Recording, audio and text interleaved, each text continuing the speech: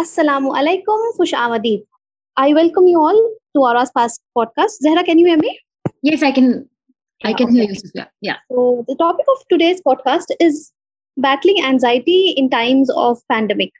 We shall be discussing various facets of this topic in detail, and we shall also be trying to understand how we can effectively deal with the mental illness and the kind of agony and the trauma that people are facing in our country right now. So, our today's guest is Ms. Zahra Mehdi, who is a trained psychoanalytic psychotherapist who's interested in questions of religion and politics. She is pursuing her doctoral work in studying the relationship between religion, politics, and the unconscious from Columbia University, New York. Welcome, Ms. Zahra. We are pleased to have you today on board. Thank you so much, Sophia. Yeah. Thank you for Ms. having me. Zahra, tell me more about yourself and the topic of your doctoral research because it sounds too interesting and very intriguing at the same time, and somehow I feel it's very complicated as well. So, can you let's tell me the more about the kind of work that you do and the kind of research that you are actually trying to pursue right now? Sure, Sophia.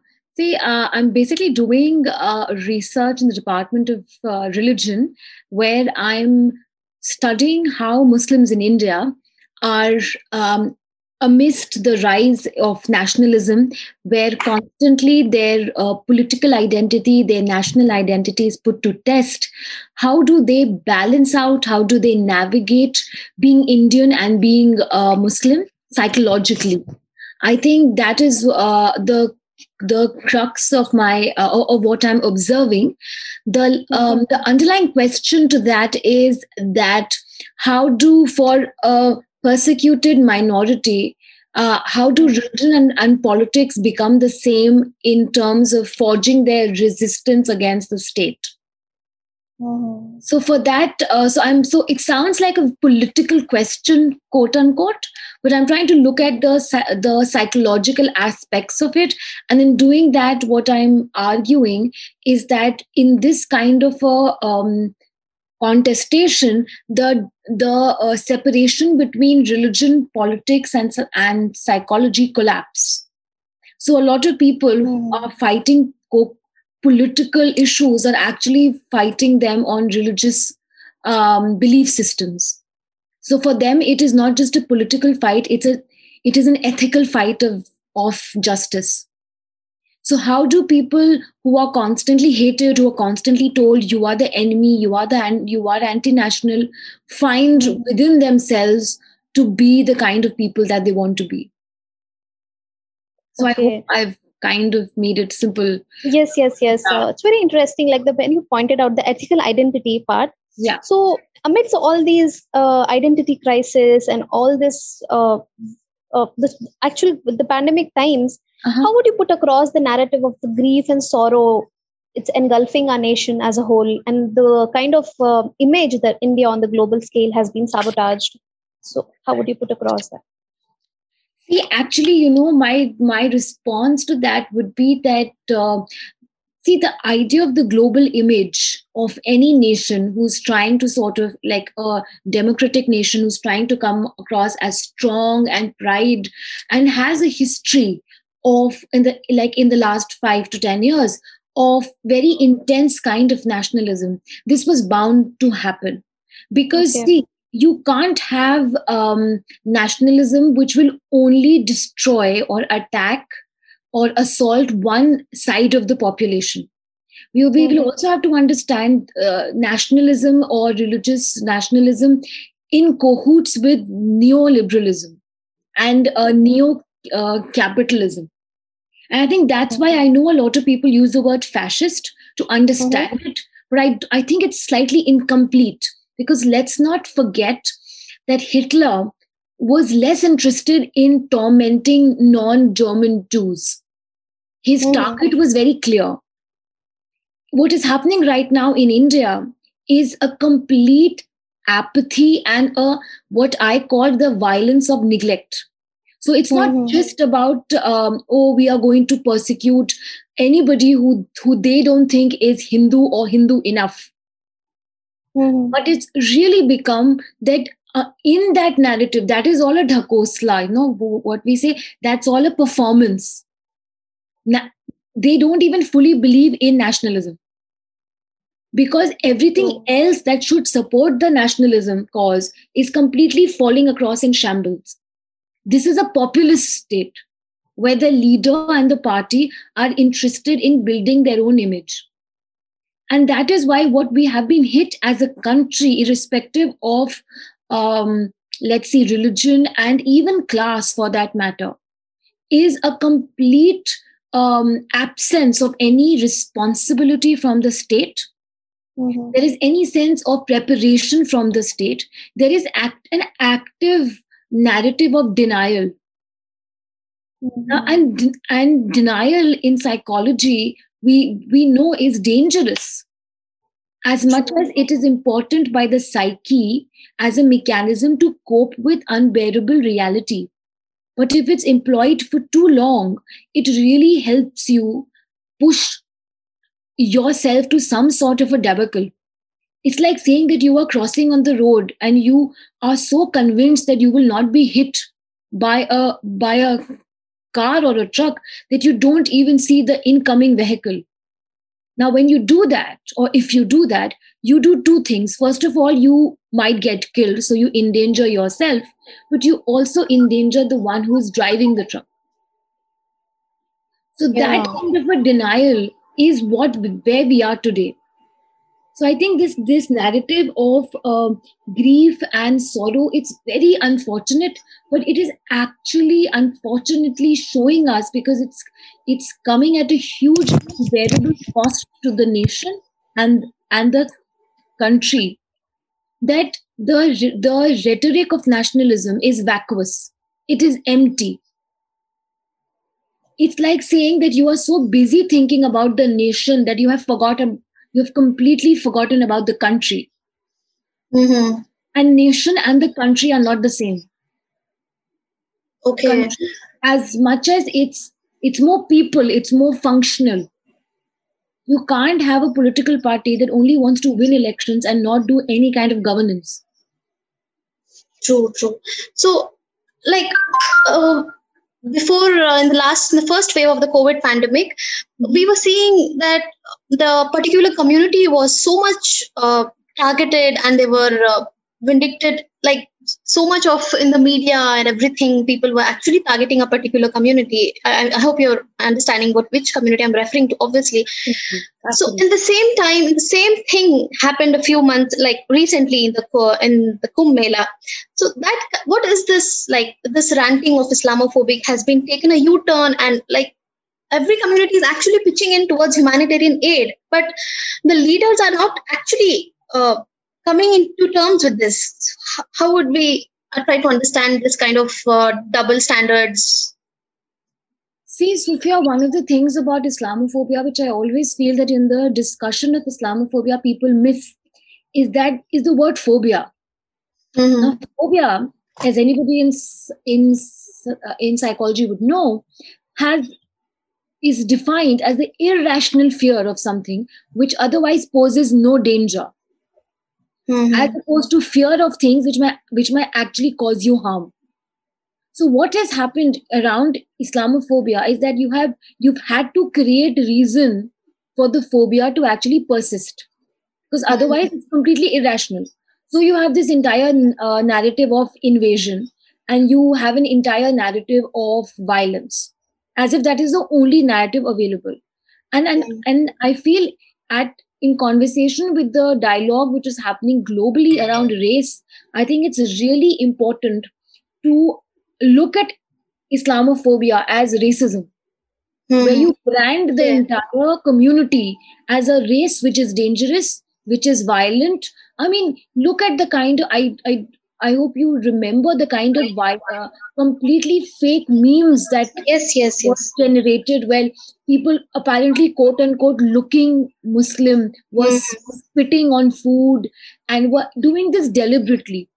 And the sense was that, see, an entire community is invested, an entire race racially motivated to wipe out India. True. Now that, and I will actually say that even in this absolutely devastating moment in Indian history, there are still narratives you will find of Islamophobia existing. even in these times, like Yes. in, You in will the. find people who are refusing help once they get to know they are Muslims. Oh, They are okay. people. Oh yes, it's not very much, but it's there. It's very much there. That even when Okay. you're dying, you don't want help from a Muslim volunteer because hey, you are Muslim. So, how much of the immense hate which has been planted in the human heart? I mean, it's very surprising, and the kind of hate which has been planted through the years.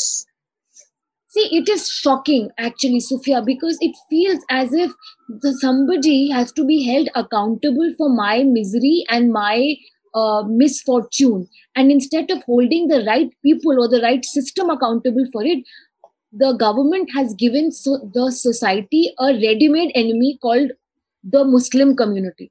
Okay, yes, So yes. anything, anywhere happens, you will find the blame has to come on them because you need an enemy So which you it's can like, completely vilify and completely blame and held that if they were to be removed from the face of the earth, everything will be fine. And this is a very racially motivated argument also.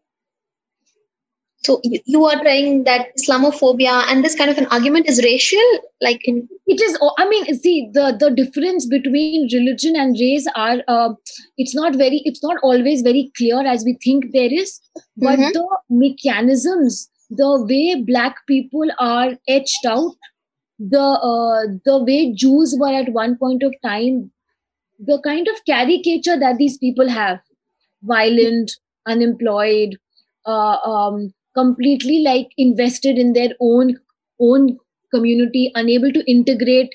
These are shared across races, so to say. Okay, so like, how would you put across this? The Indian leaders, especially, Yeah.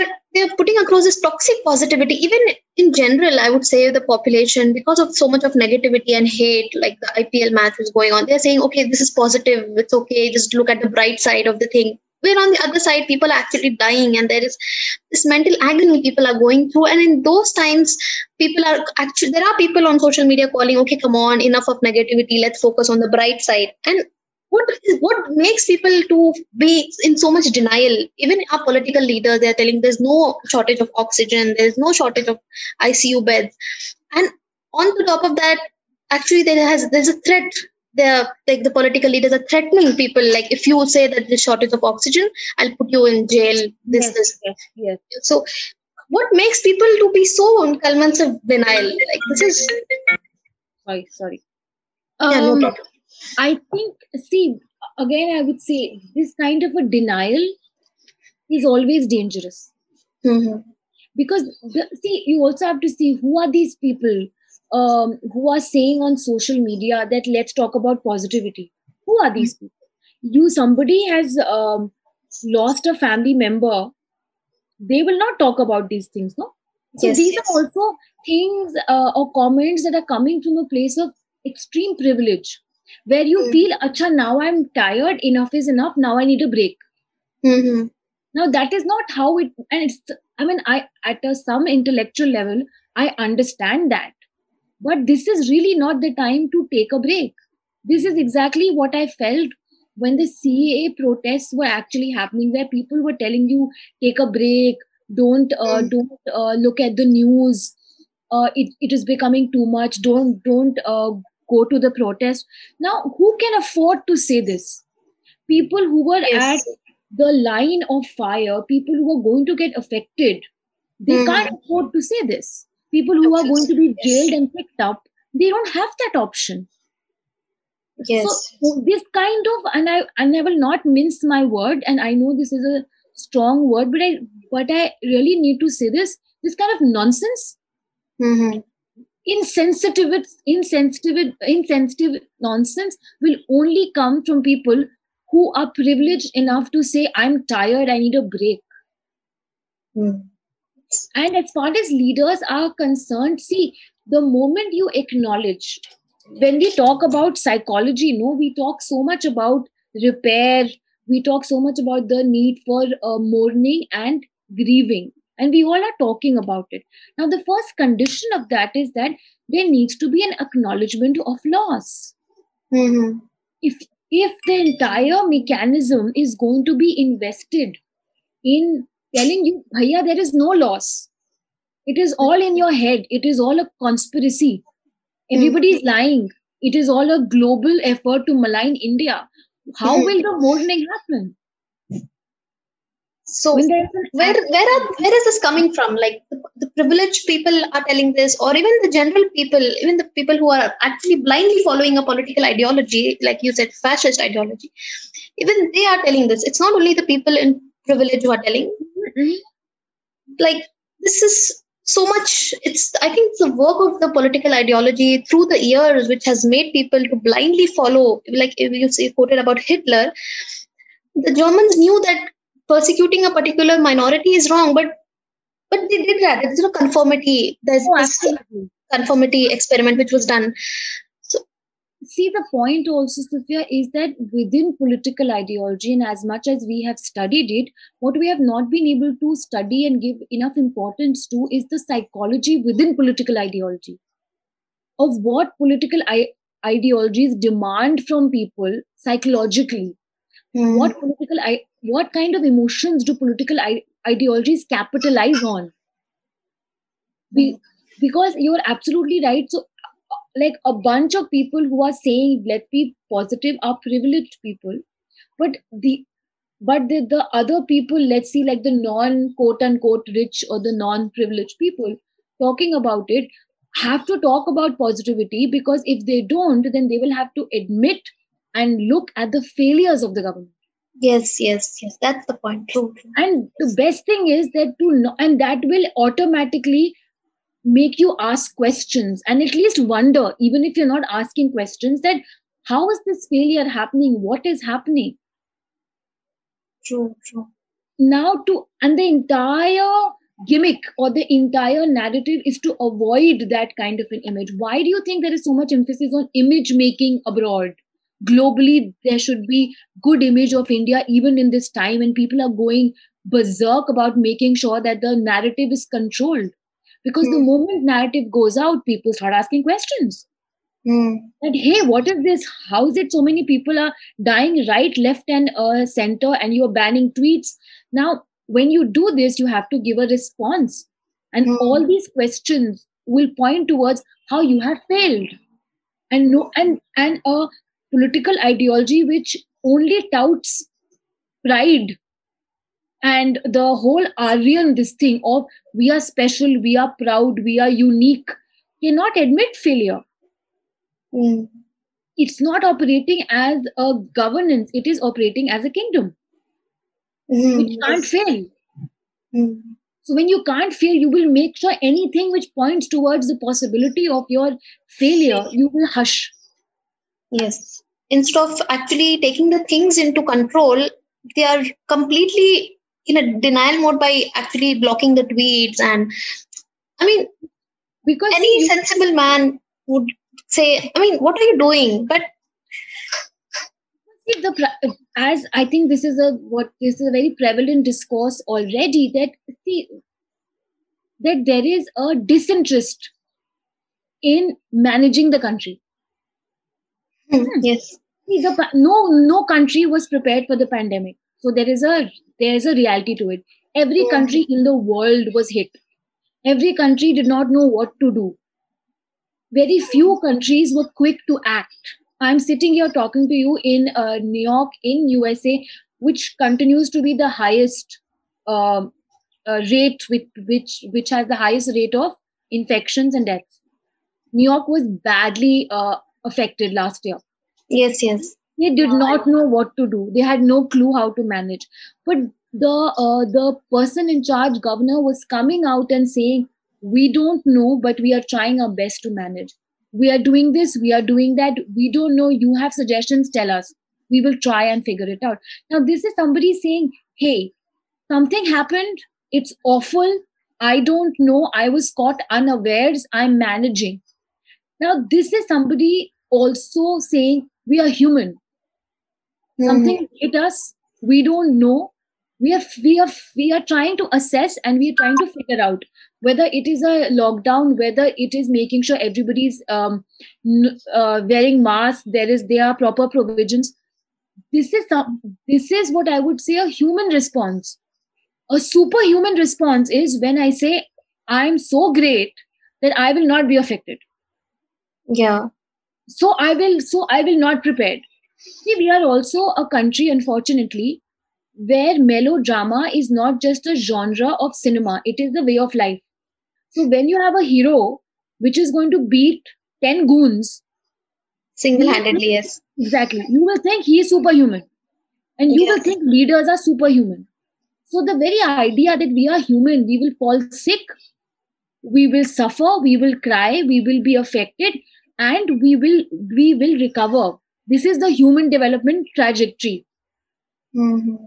If all your energy is going to be invested in communicating to the world that you are beyond, आपको तो कुछ हो ही नहीं सकता. Nobody can touch you, nothing can touch you. How is it that every leader, almost of every country, at least once has got COVID, but none of our major leaders have got COVID of this ruling party? Yes, that's the point to How be is it noted. Yes. possible?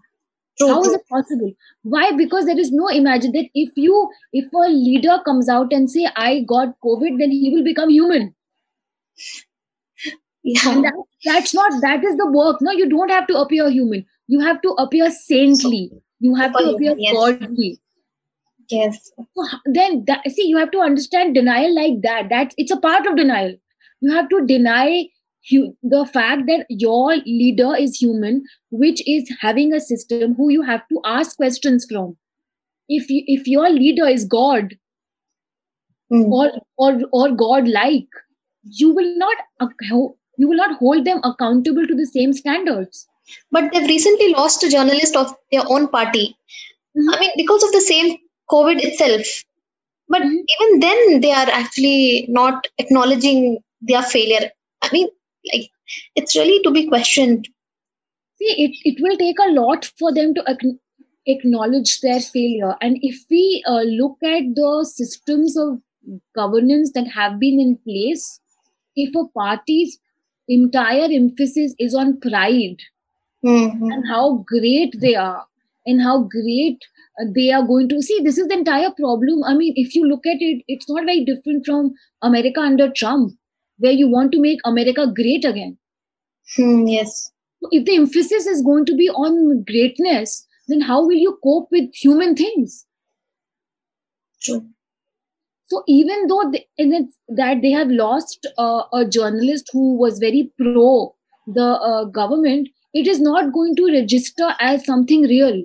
It is going to be, oh, we are so sorry that he's dead. He could have died from COVID. He could have died from a heart attack. He could have died from pneumonia. It doesn't matter. Hmm. For them, the death is an isolated incident instead of being a large part of what is already happening in the country. Instead of collectively analyzing the situation, they're just isolating on the one particular person. A collective analysis will require them to take some collective responsibility. Yes. And there is, I mean, it's like ghosting. It's like somebody is just not there, and this is really like the violence of neglect. So there are two kinds of violence in my analysis. One is the kind of violence where you're actually hitting the other person, assaulting, torturing. The other kind of violence, which perhaps is what we are seeing right now, is when somebody forgets about the nation and the people. It's the violence of neglect, where somebody fails to recognize you as human. True. So, because of this kind of apathy, people are actually going through a lot of grief and mental agony. Mhm. And the whole perspective of life seems to be very shadowy, and people are very anxious. I mean, everyone whom I come into contact with are been dealing with COVID, even my close ones, even in my family. My parents are not feeling well, and I'm sitting all over here. Myself, I'm feeling so helpless at the moment that I don't know. It's the kind of sadness which is engulfing my mind, and even in people whom I come up contact with, like I talk to them on phone. The Mhm. people are telling we are very anxious, we're helpless, we can't do anything. Mhm. So, is there any ray of hope outside this viruses, deaths, and this kind of thing in these times where India is actually battling a person who is worried only about his image and not about mental health issues of the people of his country? See, Sophia, I think to talk about ray of hope right now is also difficult, important, but difficult. Mm-hmm. Because everything seems to be collapsing right now. I don't think I know anyone, frankly speaking, who has not suffered a personal loss. Mm-hmm. Or somebody who's not suffered a personal loss is really, really worried that they will be next. Yes, yes. This is a response, and the fear is, who do you go to? Whom do we blame actually? Who, but also blame, along with blame, who gives us help? Yes. Who saves us, who manages. So yes, as I was talking the other day at a talk, that we are sort of, there's a seesaw between anger and sadness, where sometimes you're furious because you feel let down, because you feel what the hell, because you feel that how is it that we are a country of billions who are completely left without any kind of system in place, any kind of leaders responsible and engaged in managing. We all understand that we all have been hit very badly, but how is it that in the last few weeks, where India is seeing devastation after devastation, there's no mobilization of anything concrete? There is just rhetoric. And sometimes we will move from that anger to complete depression and despair, where we will feel this is the end. This is what perhaps like Qayamat would probably look like. Yeah, true. And I think so. When you talk about the ray of hope, unfortunately, as a therapist, also of somebody who's looked at partition and like other kinds of collective violence, it's going to take some time for any kind of hope to sort of dawn upon India right now. Having said that, I think one hope which one sees always in the face of devastation, across histories of devastations globally, is that there are some people who always emerge as help. So the devastation is not entirely complete in that sense. It's not that there is no one. There is no political, the people who we elected are not there, but they are people. They are people who, despite the fact that they might get infected themselves, are running, providing. Strangers are so available to help.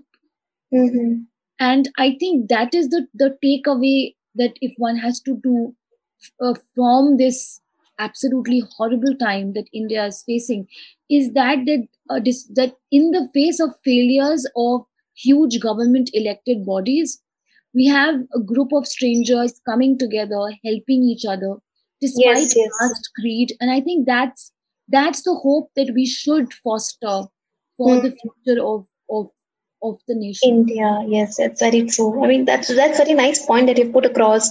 That even in spite of all this, there are people who are coming out and helping beyond their needs. There are actors. While on the one side we see insensitive actors going about Maldives and everything, but there are actors who are actually helping out on the ground.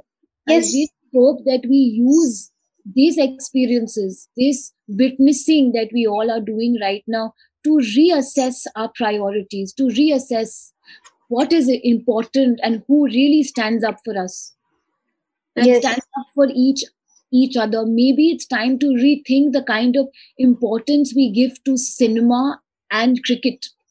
True. Yes. To really look at the other things. And while I don't know much about the nation and what all that means at this point of time, but I think India has a lot of promise, because a lot of strangers, a lot of young people are using whatever means they can to help each other, reach out to each other. And there is always promise in, and these are not just people who are helping, but it's important to also look at them as a form of resistance. True. As a form of resistance saying, if you will fail us, then we will not just sit there and complain. We will do something. We will do, yes. We will not just sit and stare at the dark We times. will, Yes. you may fail us, but we may not, but we will not fail each other. And I think Yes. that is also resistance. Yes. So, Zahra, can you just give a concluding remarks about the whole topic which we have been discussing in a few lines? So I think we are faced at a very crucial and a very difficult time in the nation. Mm-hmm. Unfortunately, as we all know, it is going to be hard for some time, but it is not going to last, and it is not going to last because we will work towards it. We will work Yes. and heal, but the work of healing is a difficult one.